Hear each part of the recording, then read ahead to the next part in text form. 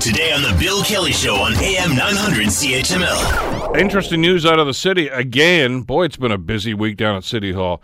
An arbitrator has ruled that the city won't have to pay damages to 25 public works employees, road workers, who claim their reputations were destroyed. This all goes back to this accusation that went on back in 2012 about possible selling off of asphalt and dumping product and time theft and everything else.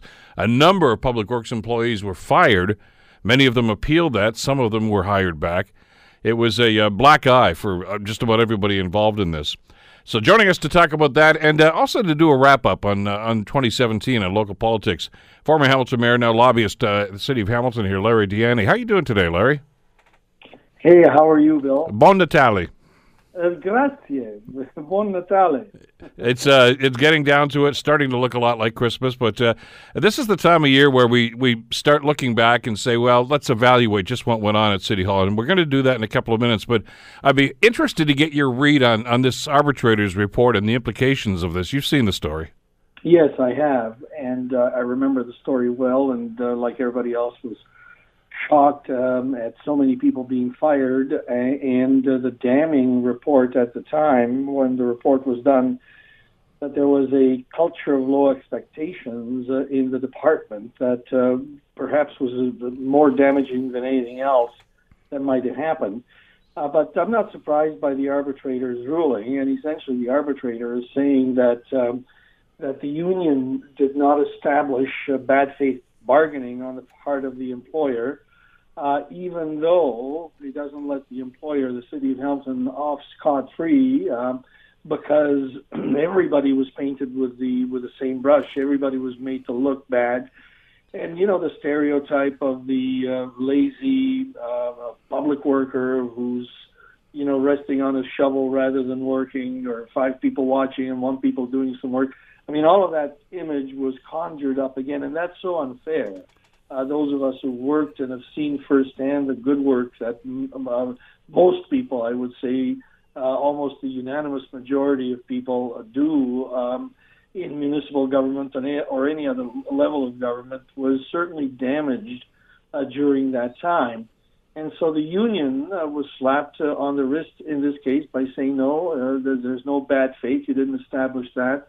But similarly, the message to politicians and managers is keep your head down and keep your mouth shut and let the process play itself out without making it worse by things you might say that disparage everybody, rather than simply identify those who need some sort of censure or punishment and have it meted out.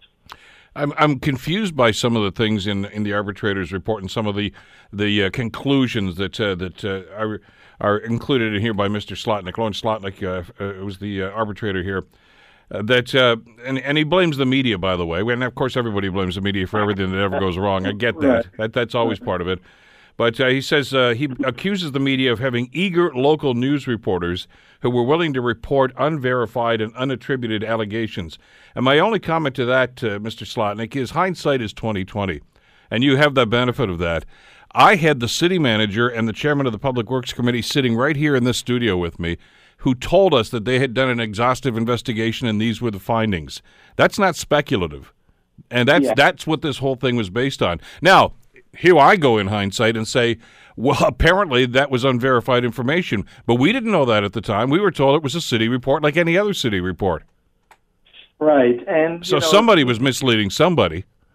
So, it's always easy to try to find fault with somebody, whether it's the messenger, in this case, the media. And the media is eager to tell stories, but the media doesn't make up stories, generally, my experience is, in spite of what's being said south of the border. The media is true to itself and true to its reporting, and if it makes mistakes, it corrects them as well. And here's a perfect example where you had, the horse's mouth telling you that some things were going awry, and some steps were being taken.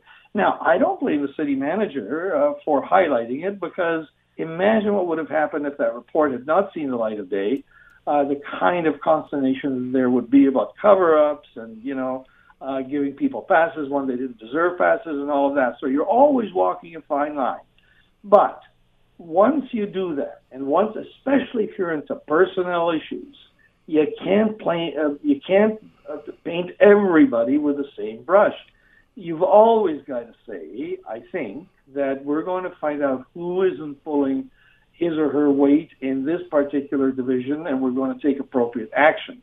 You don't have to pile on. And unfortunately, and I remember talking, because people came up to me as they continue to even today, because I was involved previously in municipal government, and people say, see, we told you, look at this, now make an excuse now.